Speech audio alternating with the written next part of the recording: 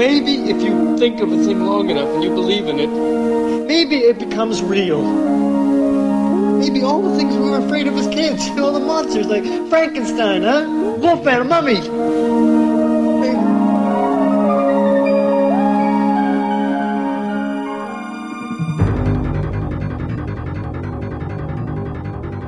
Welcome to Now Playing's Night Shift Collection Series. It's gonna turn your life around, Dick. I guarantee it.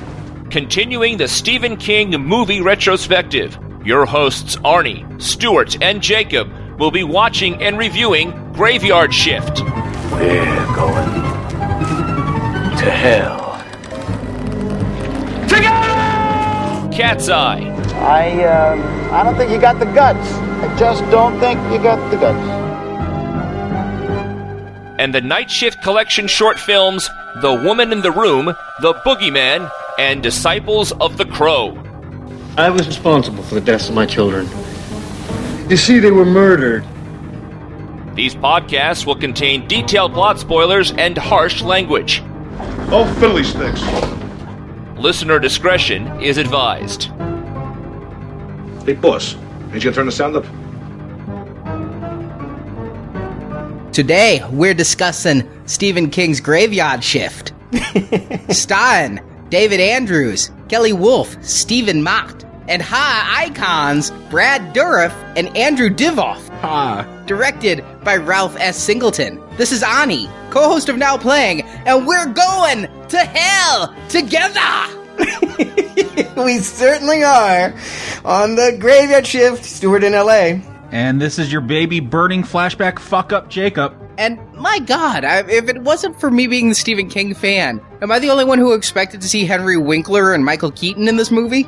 I don't know that many of our younger listeners even are familiar with Ron Howard's first morgue comedy, but yes, I do think that even now it is more famous than what we're here to talk about today. This is really, really obscure King. Although ironically, this was the film that sort of kicked off King Mania in 1990. Kicked off? To me, this was the film that kicked off King's descent into hell. I mean, Yes. I was a huge King fan in the 80s, read every book as they came out, even Eyes of the Dragon, which to me was a stretch. I mean, I've never been a Wizards and Dragons kind of guy. And so I was keeping up. Pet Sematary came out. I was all over it. I was watching everything I could get my hands on video. This comes out and I go, I'll wait. No. This was the rush job. Yes, Paramount Pictures in 1989 had a surprise box office success with Pet Sematary the movie. And they instantly went, get me King. I don't care what it is. Get it to me stat. And this was the first one out of the gate. There were a lot of King adaptations coming out in the fall of 1990. Misery and It would be out in just a month, but this one beat them to it. This was the kickoff of the rush to adapt anything and everything Stephen King. And I did see this back in high school. I dragged a friend along. I said, this'll be great. It's Stephen King. I can't wait to do it. And I didn't have much memories of my theatrical viewing, but watching it again, it all came rolling back to me this time around. I definitely have strong, visceral memories of this movie back when it was in theaters very briefly in October 1990. And I did see it before this viewing once on VHS. I mean, I'm a fan. I could stay away from theaters and not go, but I couldn't pass it up at the video store, so I rented it. And I have memories, too, of sitting in my parents' basement. I was in high school watching this movie, and wow, I didn't have visceral memories. I just relived the experience. For a brief time, I was 15 again. I don't know if that's a good or a bad thing. For me, this is my first time. I had never even heard of this. I really did think it was the Ron Howard one. I remember liking that one when I was younger. I'd rather go back to do that now that I've seen this. Isn't it confusing, though? I mean, this is the short story collection is called Night Shift. This movie's called Graveyard Shift. Didn't you think that this was going to be the best story in that collection, if the whole collection is sort of referencing and named after that. I always thought that that hand with the bandages and the eyeballs that was on all of the paperback editions of Night Shift that I saw in the 80s, that all of that would come from this story. I don't think I ever read Graveyard Shift until just recently for this new viewing of the movie, but I was surprised to find out that this is actually one of King's earliest stories, and I would argue one of the worst in the collection. I don't know that I'd agree with one of the worst in the collection. It is what it is. It's kind of that time. I mean, even Jerusalem's Lot, even though it had never been published before, was written around the same time. I'd actually say Graveyard Shift is very similar and slightly better than Jerusalem's Lot. You can hear my books and nachos to discuss. But yes, I did when I was growing up and I saw that hand on the paperback, which of course was something done in the 80s for the paperback. When this was first released, they didn't have that art or anything, but I thought that was something in the book. And yeah, I would have thought Graveyard Shift would be the centerpiece, and really it's just one of 20 stories, nowhere near the longest, and it doesn't have a lot of stick with you kinda to it. It's a really basic short story, and you may wonder, how could they take that story and lengthen it to 90 minutes? Well, we'll tell you, but it's mostly by having people stand around and yell at each other. Yeah, this definitely is one of those. It's what I remembered about so many Stephen King adaptations is that they take something that's relatively compact and they just stretch it way beyond. It defies physics how much they stretch this story beyond the breaking point. The fact that the film didn't split in half in the projector and they were able to roll it on through is amazing, because this thing is taut. It is so stretched out. It's unbelievable. Arnie, why don't you give them the plot in the summary and we can really dive in. Shall I do it all emulating my mother's Maine accent, or will my normal voice do? No, because no one will be able to understand what you're saying. Conditions are pretty shitty at the Bachman Textile Mill, and listeners who've heard my review of Rage will completely understand the significance of that name. It's hard to decide the worst part of the job. Is it that there's no air conditioning, so in the summer or even in the dead of night, temperatures are well over 100 degrees inside? Is it that the more attractive female employees, notice I say more attractive as compared to actually attractive, are forced to sleep with dickish foreman Warwick? Or is it that the rats greatly outnumber the human employees gathering to watch the night shift spin the cotton into thread? Well, actually the worst thing about the mill is probably the giant rat bat creature that lives in the sub-basement and feeds on the workers it catches alone. What is that thing? I don't know that I can even explain it now. A giant albino rat bat. I'm good with that description. We will discuss further. Unaware of the giant beast, Warwick has hired Vietnam vet cum exterminator Cleveland, played by Chucky Brad Dourif, to kill all the rats. But when his best efforts result in a lawsuit, as Cleveland was pumping all the rat corpses into the river, Warwick hires his most money-hungry employees to work over the 4th of July weekend, cleaning the basement of discarded furniture, 100-year-old financial records, and rats. In this crew is new employee John Hall, played by David Andrews, his love interest Jane Kelly Wolfe, nerdy coward Ipston, and 2 textile mill bullies, because when you work at the textile mill, that gives you the upper hand in all arguments. Hey, have you seen this town? I think that's the best job there is. Danson and Borgin. Danson played by the Wishmaster Andrew Divoff. Oh, I was wondering how you bumped him up to horror icon. He's Wishmaster? Yes. I wish that we never cover that series. Granted. Thank you. I'm owed that after this movie. Leprechaun still sits out there, Wishmaster. Well, in the basement, tensions rise, Ipston quits, and Hall finds a mysterious cellar door leading to the sub-basement. The entire group goes down, and when Borgin tries to flee back up at the sight of all the rats, the stairs collapse, leaving the group trapped. And food for the rat bat beast. Can we just call it a brat? One by one, they're all killed by the brat, with Hall and Warwick fighting each other as well. Only Hall survives the climb back up to the mill, where he succeeds in killing the beast by shooting a Diet Pepsi can, TM, with his slingshot, activating the giant loom, which pulls the creature in by its giant tail as credits roll. You have to wonder what Michael Jackson feels about that, because he was the former pitchman for Pepsi, and the next thing that they get to promote their product is a giant rat albino creature. Hey, they're both a sickly white color by this point, so I'll go with it. It's not that far off. They probably did have the same hairdresser, I'll grant you. And they're equally plastic. Yeah, so this film, it has a bit of a storied history. I mean, this director... Have either of you ever seen his other work? You mean some Cagney and Lacey episodes? No, missed it. Missed all of those, unfortunately. Pretty good 80s detective show, but okay. This is his only feature film that he directed after Tom Savini backed out.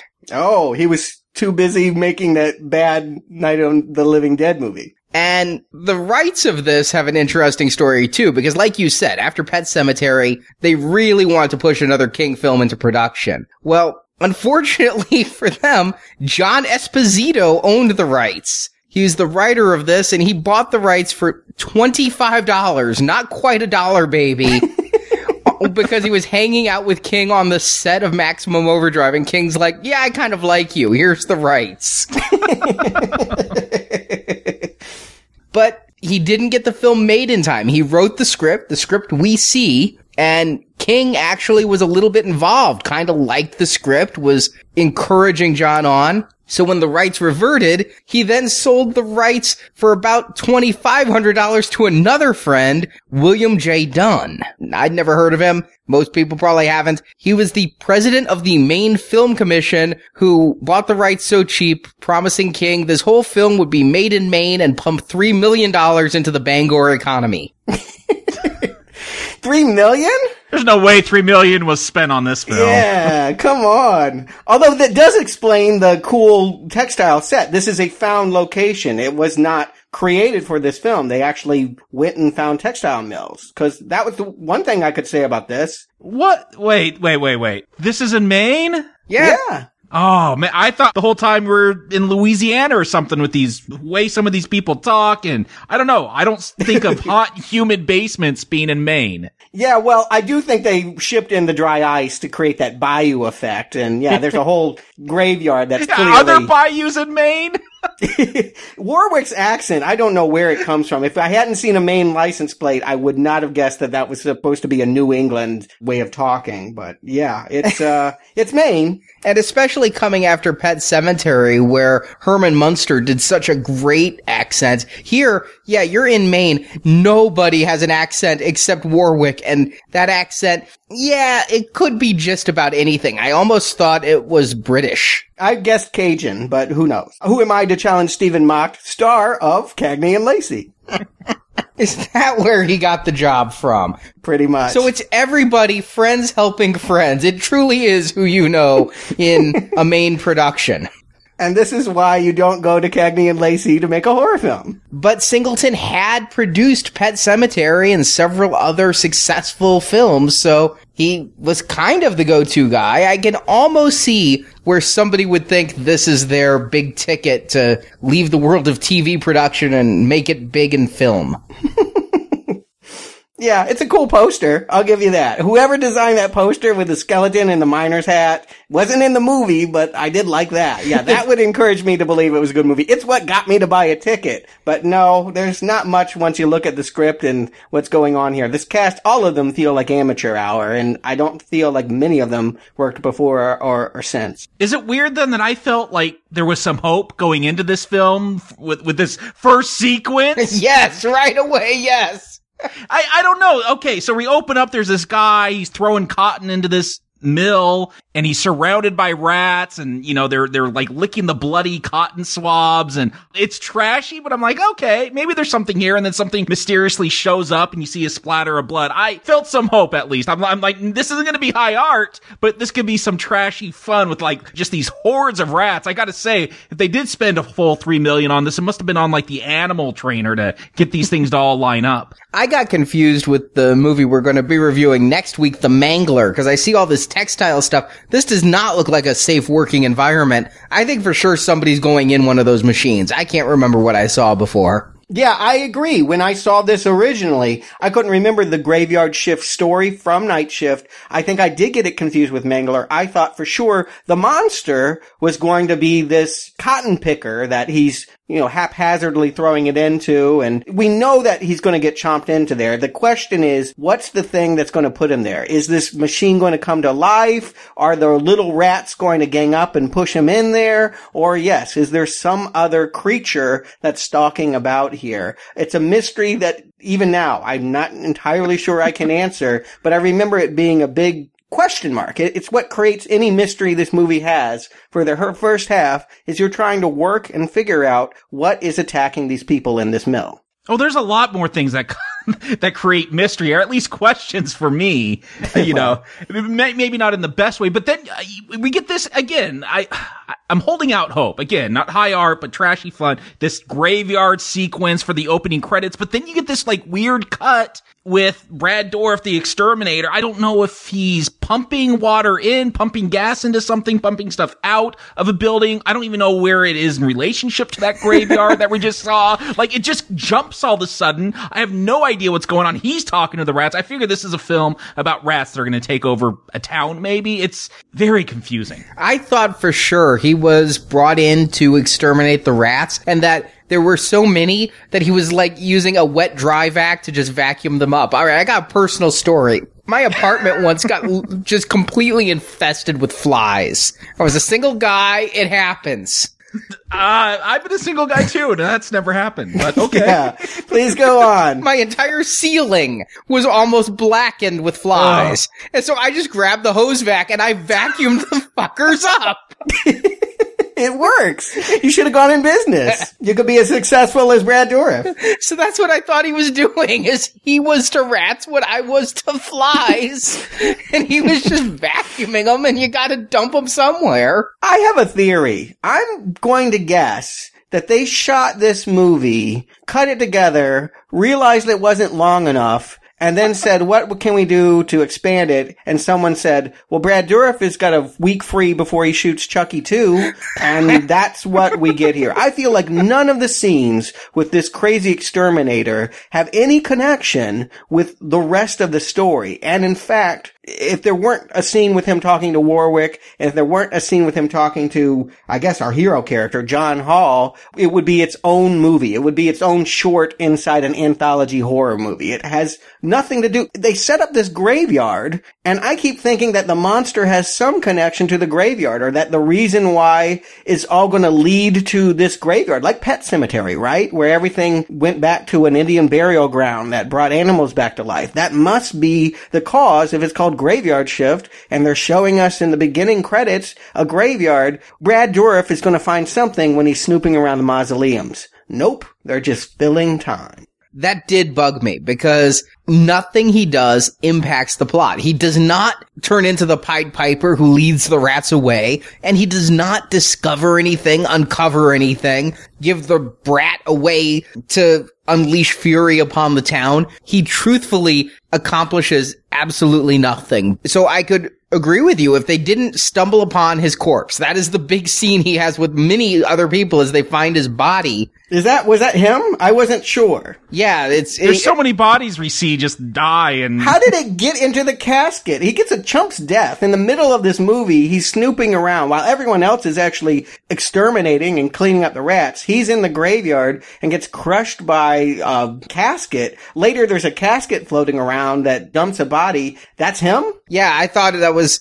the exterminator outfit, and his head was crushed because his head was crushed by the sliding casket. So yeah, that's what I took it as. Yeah, what's really confusing, Stuart, is that he's sent to do something. He's blackmailed, saying he's going to be sued for letting all these rats out upon the city. So he has to do something. And then cut, he's snooping around the graveyard. Why? What is he looking for? What is he doing for Warwick? What favor is he fulfilling so he doesn't get sued? They say that they think the rats are coming from the graveyard. So instead of just getting the rats out of the building now, he's going to go kill the rats at the source by taking his rat terrier dog with him. That poor dog. It survives the casket crash, but it's never seen again. It probably got killed too. Yeah, you could totally excise him from this film and it would have no impact. I do have to say though, besides that opening scene, which I thought was a little bit of fun, Dorff does give a good monologue. I had to turn my subtitles on to understand what he was saying. It's totally absurd. It's not well written, but talking about rats in Vietnam, I thought that was kind of entertaining. I thought they were setting him up to be like, of course he's no John. He's not going to be the main hero, but he's going to be the sidekick. I thought so. That's what they were setting up here. I was disappointed by his voice because around the same time as this movie, The Exorcist 3, which we reviewed a long time ago as a donation series, and I didn't realize until we reviewed it that he was in that. And he has such that iconic Chucky voice that came through in The Exorcist 3, comes through in all the Chucky films. Here, he's affecting a different type of voice, and it takes away what makes Brad Dourif special. I thought he was doing a play on Bruce Dern. He actually has a funny line where he says he's not some fuck up like a Bruce Dern character. I thought that was funny. I thought he was just kind of, like this misfit you would see in a 70s exploitation movie. He's doing his own thing. And again, I feel like he's doing it without much direction, without much scripting, without much purpose, probably without much time. If you had any more time with Brad Dourif, wouldn't you have made him Warwick? Wouldn't you have made him the central villain? Wouldn't you have made him the star of your movie? It just seems crazy for them to stick him in here and him to have no point. Sucker's death, he uncovers nothing other than a couple, and I mean vague, little funny bits. He accomplishes nothing for this movie. And at this point, this is 2 years after Chucky. He is the biggest star that they're going to have here. Yeah, I am very disappointed because I didn't remember him being in this. I saw his name in the opening credits. I came into this with a bad memory, so when I saw his name in the opening credits, I was a little bit more excited, and then to see what his character does or doesn't do. Jacob, you're talking about that Vietnam monologue. I'm trying to figure it all out. Is it supposed to be funny? Am I supposed to be creeped out by this guy? Am I supposed to see him as a crazy motherfucker who is going to deserve his death? Because a lot of the people in this movie deserve what's coming to them. Yeah, they all do for actually participating in this film. Yeah, and maybe the audience deserves it too. Boy, I tell you what, that is the memory that I had coming back to this was a strong distaste without remembering any plot, without remembering why. I remember really not liking this movie. And as I was watching it, it all came back to me. Everything here is vile. Everything here feels unsanitary. I literally feel like, a rash on me when I'm watching. Everyone's dirty. Yeah, Brad Dourif comes in and he's eating while he's holding a bloody dead rat, and all these people are sweaty and ugly, and we don't like anybody. Nobody's funny. The hygiene is poor. It just feels like just the grossest movie. I literally had a memory of me and my friend sitting there, crunch, crunch, crunch, crunch, crunch, crunch, eating the popcorn, and by the time it gets to that part where the bullies have put a dead rat on the hero's sandwich, the crunching stopped. I mean, this movie, you won't eat in this movie. It feels unsafe. But you'll drink a Pepsi. No, it felt like a bag full of dead rats were in my popcorn. Like there was no more. It unsafe. This movie is not scary, but it may give you scabies. I mean, it is just gross. I want to give some props because I think this movie does have atmosphere. And I think that's kind of what you're talking about. This grime, everybody is sweaty. You believe it. I was watching this in a very cold home theater and I had a space heater going. By halfway through this movie, I'm turning the space heater off and I'm starting to get thinking I'm in Louisiana, so get some iced tea because it was so sweaty in this movie. And major props to the Rat Wrangler. Those rats are awesome. I haven't seen rats this good since the original Willard. Yeah, you're talking about the non-puppet rats. Yes, I agree. Yeah, they have those spit takes where people are talking to them and they kind of, give them a look or pee on the chair or whatever. Yeah, there is something creepy about watching 50 eyes looking down at you from the rafter. I'll give you that. They're squandered, but they are the biggest scare in this movie. But the real villain, at least the villain with the most screen time, is Warwick. And I had another memory as I was watching this. I didn't think it was going to happen this time. I remembered what the real villain was, but I remember thinking upon my initial watching that I thought Warwick and the big monster were the same thing. That Warwick was morphing into some kind of creature that would come down the stairs and eat his ex-girlfriend or eat this guy at the cotton picker and then turning back into his humanoid self. I was sure that he was some kind of demon for most of this movie the first time I saw it. Yeah, that would at least, I guess, make a little bit more sense than what we see here. Or at least we give some kind of answer about this brat, as we're calling it. Yes. Well, Warwick does have kind of a rodent-like look with his nose. He's got this, like, goatee going on. If you'd given him a couple of enlarged front teeth, he definitely would fit the part. You could have saved a lot of money on the latex monster. Yeah, and he was always popping up at the wrong place. I mean, they literally fool you. You see a shadow on the staircase and the person turns around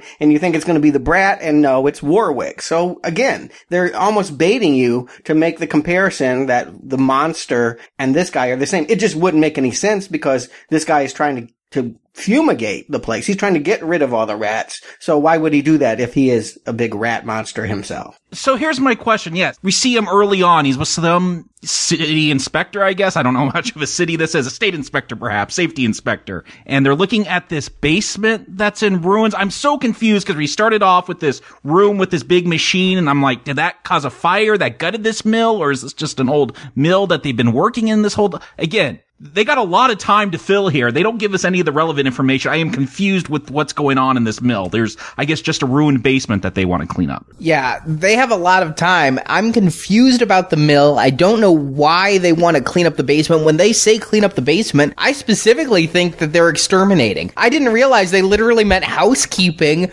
of old furniture that looks like it was just bought at like a Kmart and assembled just to be destroyed. But I thought the whole point was the rats. Instead of making sense of this, we spend time in the town and get to know the townies. You mentioned, Stuart, the scene with the dead rat on the plate. There's several scenes. They were obviously at this diner set for 2 days shooting because there are too many scenes in this diner and starting to set up these relationships between the two mill bullies who don't like new guy John Hall and John starting to have some kind of romance with Jane, and it is all way too much about characters that are incredibly repugnant. And difficult even to know. One of the frustrating things in watching it this time was I could never catch a name. I felt like I just had to end up seeing them as types. Oh, there goes the bald guy. There goes the token black guy. There goes the token woman. Oh, there's the other woman. I couldn't even get names here. So all you really understand is that there's this drifter named John who spent 5 years, Incredible Hulk Bill Bixby style, doing odd jobs up the East Coast and has finally worked his way to Maine, and for reasons I still don't understand, Warwick chooses to put him on this cleanup crew as punishment or as a favor.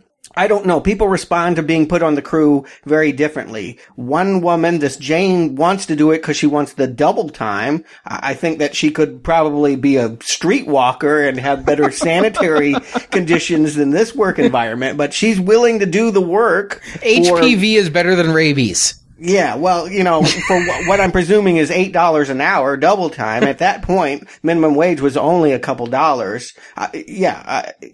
There's the other woman that wants to be with Warwick for him, but is mad when she gets put on the cleanup crew and takes an axe to his car. I never understand Nordello? Anything. Yes. I don't even know if that's a name. Yeah. I thought it was an ice cream or a kind of Italian coffee. Some kind of extract from a nut. I don't know. I just keep thinking, you know, you mentioned streetwalkers. I'm thinking Bordello every time. But it's crazy, right? Like, she finds out she's on the crew, and then she goes out and whacks his car to bits. Everyone else is like, good, I get the double pay. I'm like, certainly you could find someone to take your place if you really don't want to do it. I don't understand this reaction. I didn't know why he put her on this. Is this his way of breaking up with her? Is it punishment because she he doesn't like him sleeping with others. I'm really, really confused. You said she wants to be with him. I'm not even sure if I get that out of it, because I thought he just blackmailed everybody into sex. Yeah, none of this makes sense. At one point, he fires a guy from working down in the basement. Like, that's the luckiest dude ever, because he doesn't die, I'm assuming. I don't know, maybe he died off screen, but like, yeah, he's so hard up that they got to get this graveyard shift, but he's firing people, and then he's assigned. Come on, this Nardello is not qualified to be cleaning up this basement.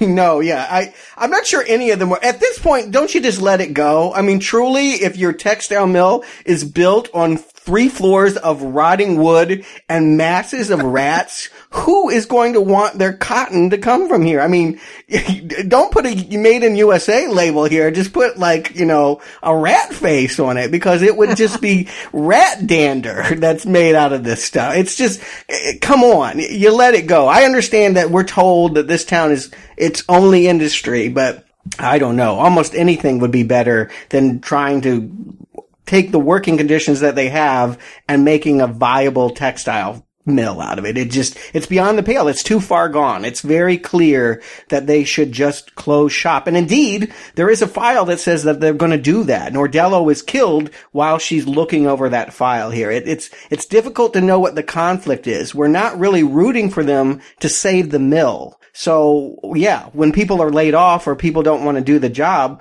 yeah, why not walk out the door? Why not blow this stupid job off? Well, the only thing we're given, the only reason we should root for the mill is because at one point Warwick said the town needs the mill. It's like the only employer other than, I guess, the restaurant in the town. Guess it's time to move. Well, show's over. That's not so easy to do. So people need their jobs, and so everybody's colluding to keep this horrible, horrible, horrible place open, because working at the restaurant or working for the exterminator is even worse. But you mentioned that Nardello gets killed, and yes, very stretched out among here, there are a few deaths. There's the guy who's stringing up lights. I didn't know at first why he was stringing up lights. The basement looked pretty well lit. I thought that where John worked was in the basement. And so when they said string up lights down there, I was a bit confused, but there is actually a basement below that. With a secret trapdoor that goes below that. I mean, can't you look at the mill and see how many floors it is? I mean, how deep is this thing? It's turtles all the way down.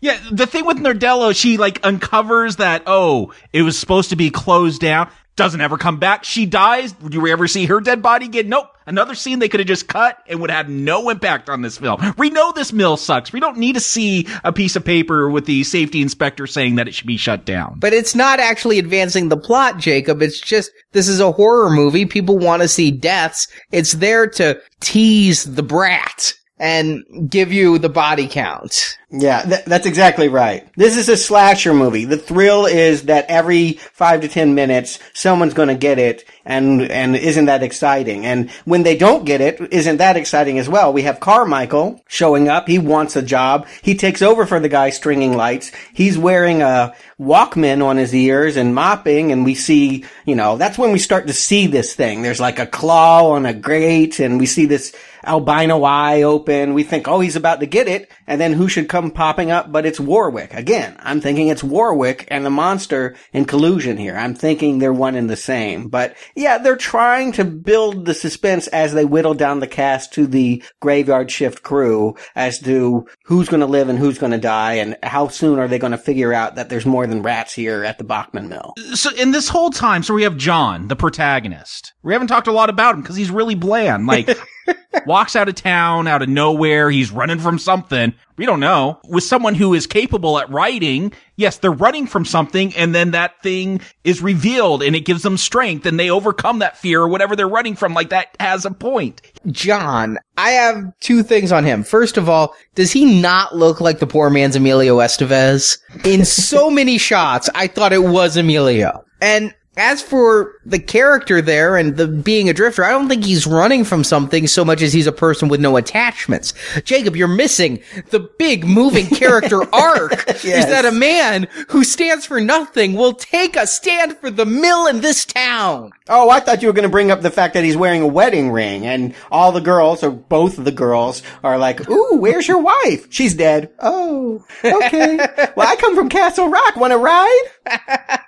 Did she get killed by a cotton mill in another town and he's finally confronting those fears? Like, his defining characteristic is that he slingshots Pepsi cans. Yeah, you would like to see something about his earlier trauma pay off in good writing, or even in mediocre writing. Yes. There would be some justification for why we're learning all of this about his backstory. It would have a payoff, but they're filling time. This is a short story. None of these details were in the short story. This is just a way of making it longer so that you can charge a full ticket price and not have to come up with other stories to stick in an anthology like we've seen so far in this Night Shift collection. This could have been a 20-minute segment in a Creepshow 3, but instead they got to drag it out to a pitiful 83 minutes or whatever it is. I'm going to say that I think this would have made a actually good Tales from the Crypt episode. You know, Stephen King had another short story, Word Processor of the Gods, done for TV, and Tales from the Dark Side. This really could have been a good short film. Well,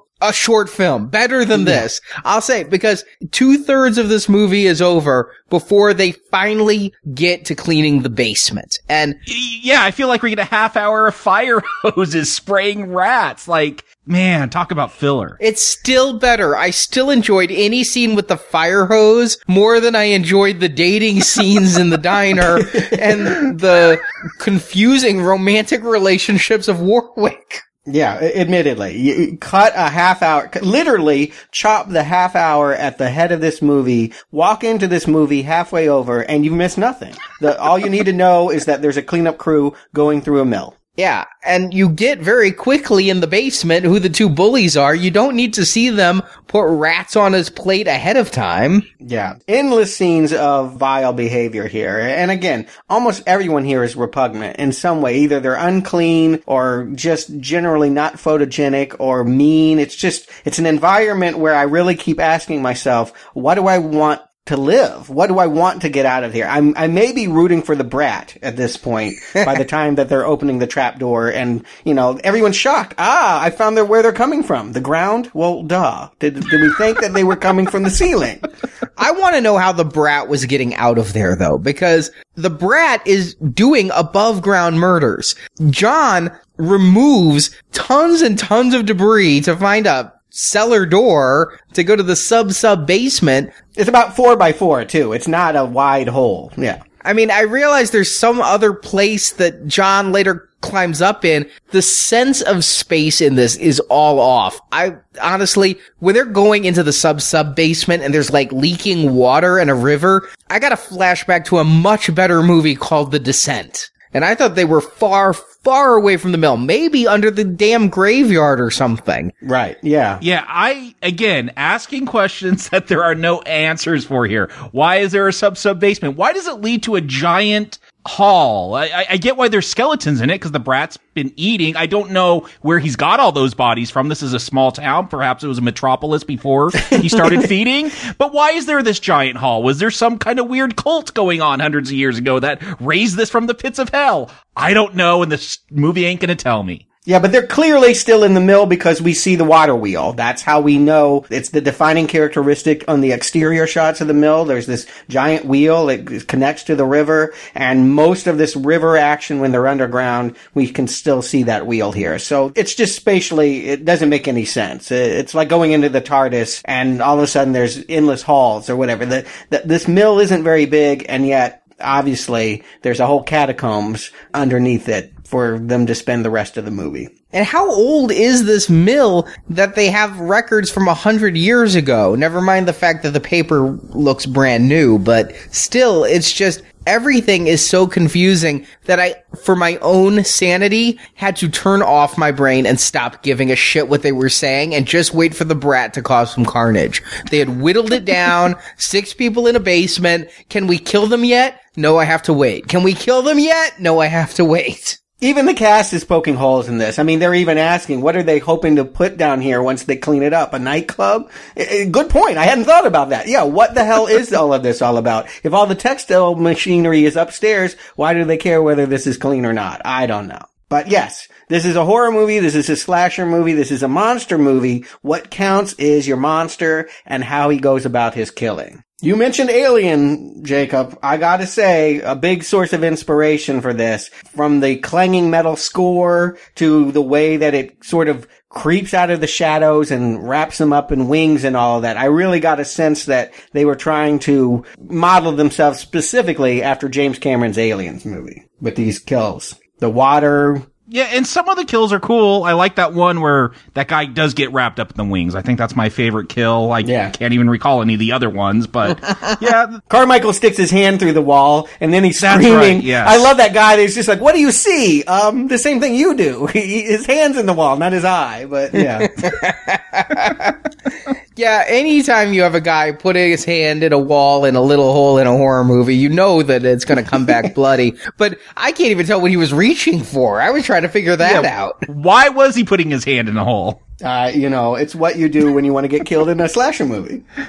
At this point, the groups have gone off into, Jane and John are together and the other 3. Why does Warwick, he grabs some bottles. I'm guessing he's planning on using them as Molotov cocktails, which, again, we never see. He throws one. We don't see the outcome of it. But why does he go into blackface? Why does he, again, is he going into, warrior mode, Heart in Darkness, but... Apocalypse Now. That's exactly right. He's Martin Sheen. He has gone... He's not the Vietnam vet, but he has gone crazy. He is, having a flashback or something. The trauma of being attacked by the brat has made him revert into being a crazy killer, which, quite frankly, he was always one mud pie away from anyway. I just feel like they're, let's throw stuff out there. Again, filling up time. Hey, this would be cool if they had Molotov cocktails. We don't have the budget to actually use them. It'd be cool if he was being like the Vietnam soldier. We could have used Dorff for that instead of having him punked out the way he died, but...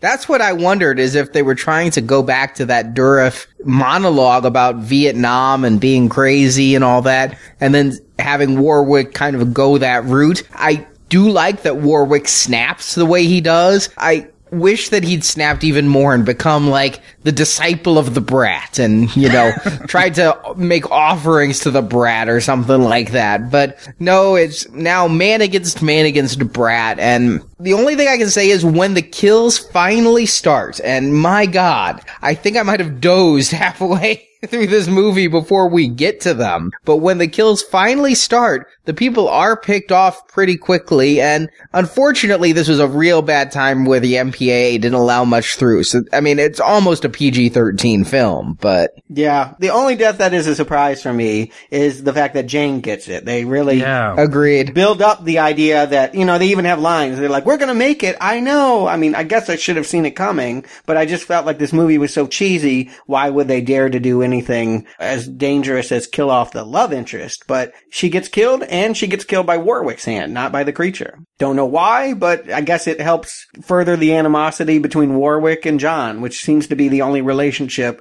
that they've wanted to develop this entire movie. Which is weird because Warwick stabs Jane, and then he goes after the brat. Yeah. Yeah, I can't figure this out. Honestly, I mean, if you want a not in movie reason, I have a answer, and I think it's... That's the only answers for this movie. Yeah, I think it's they couldn't afford too many shots of the brat, or it didn't look good enough to be in many shots, whereas you can have 2 guys roll around and punch each other, and so that's the kind of action they could afford. But story-wise, none of this makes any goddamn sense. And I was shocked that they killed Jane, but I was equally shocked that we're at the climax of the film and nobody's worried about the brat. Yeah. And again, we are calling it a brat because we read the short story, we've seen the movie and all this. But when this credits rolled and I walked out of the movie theater, I turned to my friend, and for days we would argue about what it even was that was attacking them. I was like, it's a bat. I saw the wings. He's like, no, it's a rat. I saw the tail. We did not understand why it would be a hybrid. I still don't understand why it's a hybrid. I just know what I saw. Yeah, there's no reason for this thing to exist. You saying, oh, this is a slasher film. Jason, they give a reason to exist. Freddy, they give a reason to exist. They have an origin story. This is just a thing that lives under there and attacks people, and we're supposed to be satisfied that it's killing them. Yeah, you would think that they would at least show a rat and a bat getting it on or something.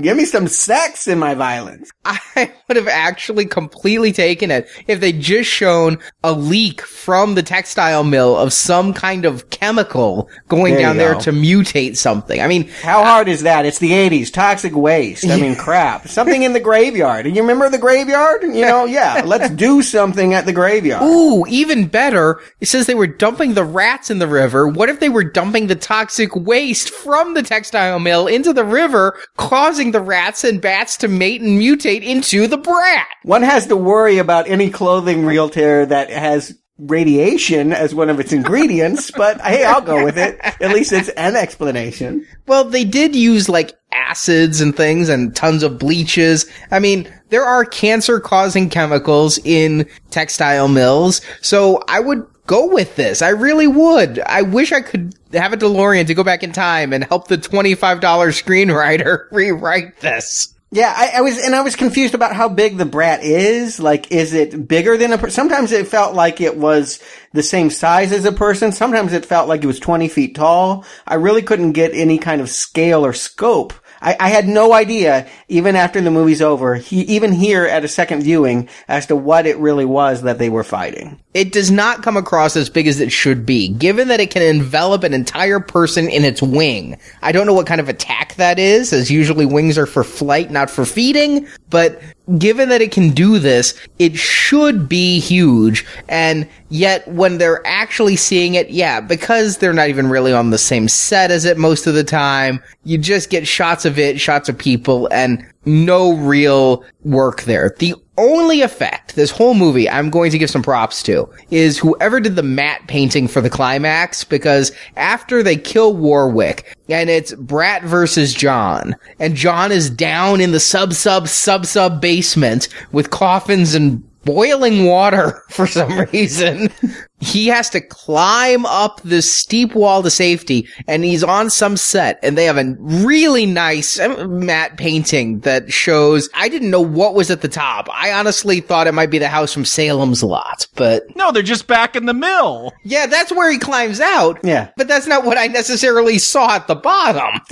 No, I thought he was going to climb out into the graveyard or something. It's so weird that they're still in the mill after all that running around. You would have thought that with him spending several nights working in that place, that there was a giant hole where he could dive down and see, a whole subterranean nest of bones. But whatever. The point is that they have to do what they set up at the beginning, which is get that creature into the masher. And that was the one thing that I remembered from this movie. It made me laugh out loud, even at the time when I was not so sophisticated about what product placement was. That all of this was building to a Pepsi commercial was astounding to me then and now, particularly since I can't imagine why Pepsi would think anyone would want to consume their product after watching all of this vermin. To wash the taste of this movie out of their mouth. Yeah, but we get this long slow-mo shot of him slingshotting a can of Pepsi across the room so that it can hit the button and turn the machine on, and we can get the brat chewed up in the teeth. That was everything. That was the whole movie. Pepsi saves the day. It is more heroic than John. And then I love it. They don't have an ending. That's the ending. That's all they got. So, but they finish it off with a shot of someone hanging a sign that says under new management. You're kidding me. They are still going to keep this plant open? Half the employees have been eaten by a brat. It is rotten. There is running water. I mean, this thing is barely standing and no one is left to manage, but they're going to just keep it going. Man, oh man. When will this town let it go? Yeah, and it's got to take time to bring in new people because everyone's died. The only people living in the town now work at the diner. Like, this town is a ghost town. It's time. Yeah, it's time to move on. No, there were dozens of other textile mill employees who had the 4th of July holiday off. Okay, they just didn't have the budget to show those extras. They were around when she was smashing the car. That's about it. I didn't get dozens, but okay. A few PAs. They might have got a boom mic operator in there by mistake and just kept him in as an extra. So Jacob Stewart, do you recommend Graveyard Shift? Jacob. This is truly, for a film about textiles, I guess it's appropriate that it is threadbare. There's not enough. Yes, how many bad puns can we come up with? Not bad. I kind of enjoyed it. There's just not enough here for a feature-length 90-minute film. Not even enough for an 80-minute or 70-minute. I think old Disney films got away with like 65 minutes. Not enough for 65, I don't think. There's just not enough here. And here's the thing. If you're one of those people that watches Transformers, the Michael Bay Transformers film, like, oh no, they're exciting. They're cool special effects and explosions. They're entertaining. This is what Transformers would be. You strip away all that shininess that Michael Bay puts on there, and this is the kind of storytelling that you have. It's just nothing's there. I was not expecting you to take a swipe at Michael Bay here, but go ahead. I think this is, if you want to understand Michael Bay's storytelling, watch this film. Recommended for that, because this is what when you take everything that's nice and shiny and the tits and the robots and explosions away. I mean, this is what you get, a film that just has people doing things to fill up time. I'm going to shoot a slingshot because I guess that's a character trait. That's my trait. I shoot a slingshot and I'm fat, and that's my character trait, and I'm black. And, there's nothing here there are story threads here that never get answered. They just kind of go away, and there's nothing satisfying here. If this is what a typical slasher film is, or I don't even think this would be satisfying to someone that's into slasher films. I don't know. I need story. I need answers. I need some kind of coherence to my films. Not recommended. Stewart. I guess that makes us the rats watching from the rafters, waiting to chew on the bloody cotton then. Yeah, I agree. It is an abysmal film. It is just as awful as I remembered, which is so often the case with Stephen King short story adaptations. It is dragged out to feature length to a woefully misshapen form. I mean, way too much time is spent on this revolting boss. You have Brad Dourif, horror icon there, and no time is given to him. No explanation is given to this monster or why it's only becoming a problem now. Why this mill is even operating. All of this remains a litany of rhetorical questions. You can ask them, you'll never get an answer. But worst of all, this is a movie that mistakes being gross for being scary. I really think this is an unpleasant movie to experience. It gives me hives. It makes me feel like a bunch of rats are crawling all over me. I mean, it's the fact that we are not going to cover Graveyard Shift 2 next week, the fact that they did not make a sequel, I think speaks volumes to how unpopular this film is with everyone. I think everyone will strongly not recommend Graveyard Shift. Well, to that, Stuart, all I can say is this movie made money. It was marginally profitable in theaters, and then everything on video and international was gravy. That there wasn't a sequel, a direct-to-video sequel, is truly, truly astounding. But not all of them got it. I mean, Maximum Overdrive didn't, and we got another one. There's 2 in that series. Yeah, it got a remake, but it didn't get a sequel, and there's no Cujo 2, the puppy. I mean, there are some that don't have the sequels in there, but yes, honestly, my memory coming in, I haven't seen every Stephen King movie adaptation, but I've seen most. My memory coming back is that this is the worst, the absolute worst of all of them. I hope so. Watching it this time, I truthfully stand by that because there's no pleasure in here. It is so arduous with these people doing what they can with a completely thin script and having nothing to do except fill time. It honestly was more boring than a classroom lecture. It truthfully is every bit as bad as I remember it being the first time I watched it. And Jacob, your Michael Bay analogy only serves to remind me this may be the second worst movie I see this year, as we're going to have another Transformers film to review. Oh, come now. Come on, Optimus on the T-Rex didn't pump you up during the Super Bowl? I know Bay fan, but this is a step beyond Baysiness. I'm here to tell you. goddamn the Dinobots. Why must they make me think every time this Transformers movie might be good? No. The Dinobots are not a reason to think it's good. Grimlock disagree, but that's another conversation. I don't know what a Dinobot is. But no, strongest of not recommends. This thing was theatrically released, but it is down there with Necropolis and Rave to the Grave and that level of utter shit. Don't insult those movies. No, I think this is on par. I mean, I'm saying don't insult those movies by saying they're as bad as this. I mean, at least you're right, Jacob. Those movies at least had titty shots. How this movie had no titty shots? I don't know if I wanted to see titty shots with the women in this film. Whose titties were you ogling? I mean, the rat titties? That would have been the hottest. I kind of would have gone for Jane's. I thought there was a moment there. I don't know if you would have been able to see him with that jawline covering the rest of her body up. Well, this brings our night shift one-offs to a close. Graveyard Shift kind of got put in here with the short story anthologies because it was the unfortunate one of not having a sequel. Fortunate for us, unfortunate for it. Yeah, I'm quite pleased to never discuss this again. But we are going to just continue our night shift movies because we're going to next do a trilogy based off a short story, The Mangler. Yeah, we're getting into the territory where I never dared to go.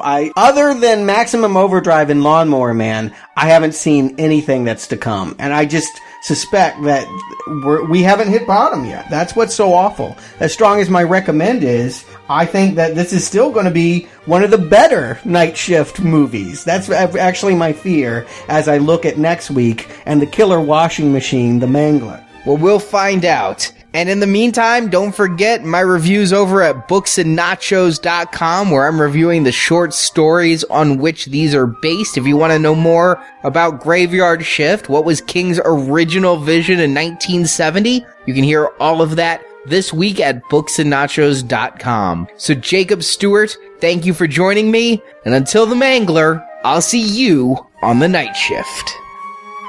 Show's over.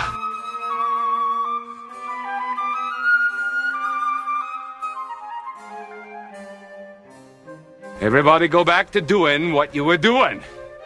Thank you for listening to this episode of Now Playing, and we hope you've enjoyed the show. It's more fun than human beings should be allowed to have, or what? Come to the Now Playing Podcast website to hear our reviews of other Stephen King films such as Carrie, The Shining, and Salem's Lot. Hey boys, come on over here. And keep coming back to NowPlayingPodcast.com each week for a new review in our Stephen King retrospective series. We have a great deal to talk about, Mr. Billings. Come back tomorrow and we'll talk some more. At our sister podcast, BooksandNachos.com, you can hear Arnie's reviews of the original books and short stories on which these films are based. College Boy. Also in the archives, you can hear reviews of other films, including A Nightmare on Elm Street, Friday the 13th, Star Trek, The Avengers, Halloween, Terminator, and more. Hear hundreds of movie review podcasts at NowPlayingPodcast.com. How could this thing go on all these years? How didn't somebody know about it? Unless that God they worship approved. While at NowPlayingPodcast.com, be sure to join our forums where you can discuss this review with other listeners. Go on, Dickie, before you lose your guts. You can also follow Now Playing on Facebook and Twitter, where the hosts post new episode announcements and written movie reviews. The links to our social media pages can be found at NowPlayingPodcast.com. I watched your work, and I like your style. Support from listeners like you help keep Now Playing operating. You've got a hell of a problem, but we here have developed a hell of a solution. You can find a link to donate using PayPal at the bottom of our website, NowPlayingPodcast.com. Want another one? Yes. Please. You can also help out Now Playing by leaving us a 5-star review on iTunes.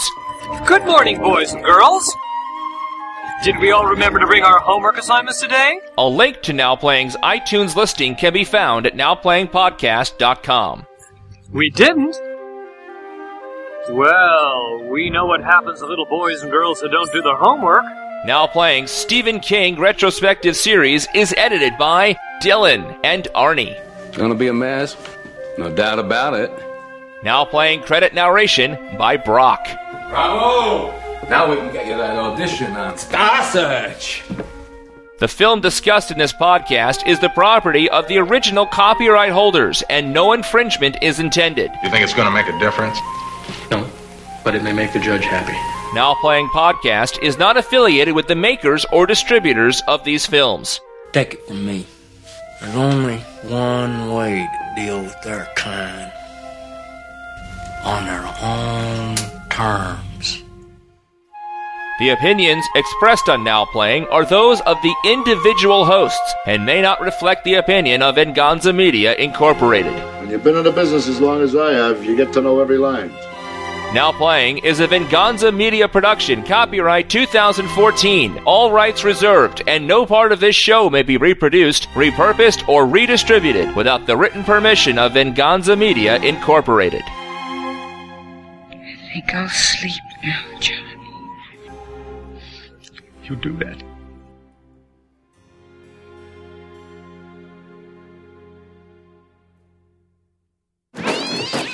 And horror icon. How would my mother say horror? Ha. Yeah. Ha. And icons. I don't know if our younger voters know. Younger voters.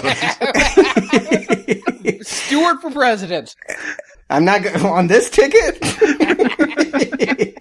Hardly a platform for any kind of success. Other than Maximum Overdrive and Low... You want to say Overdrive again? Because it sounded like Odor Drive. I've been drinking while I'm doing this podcast.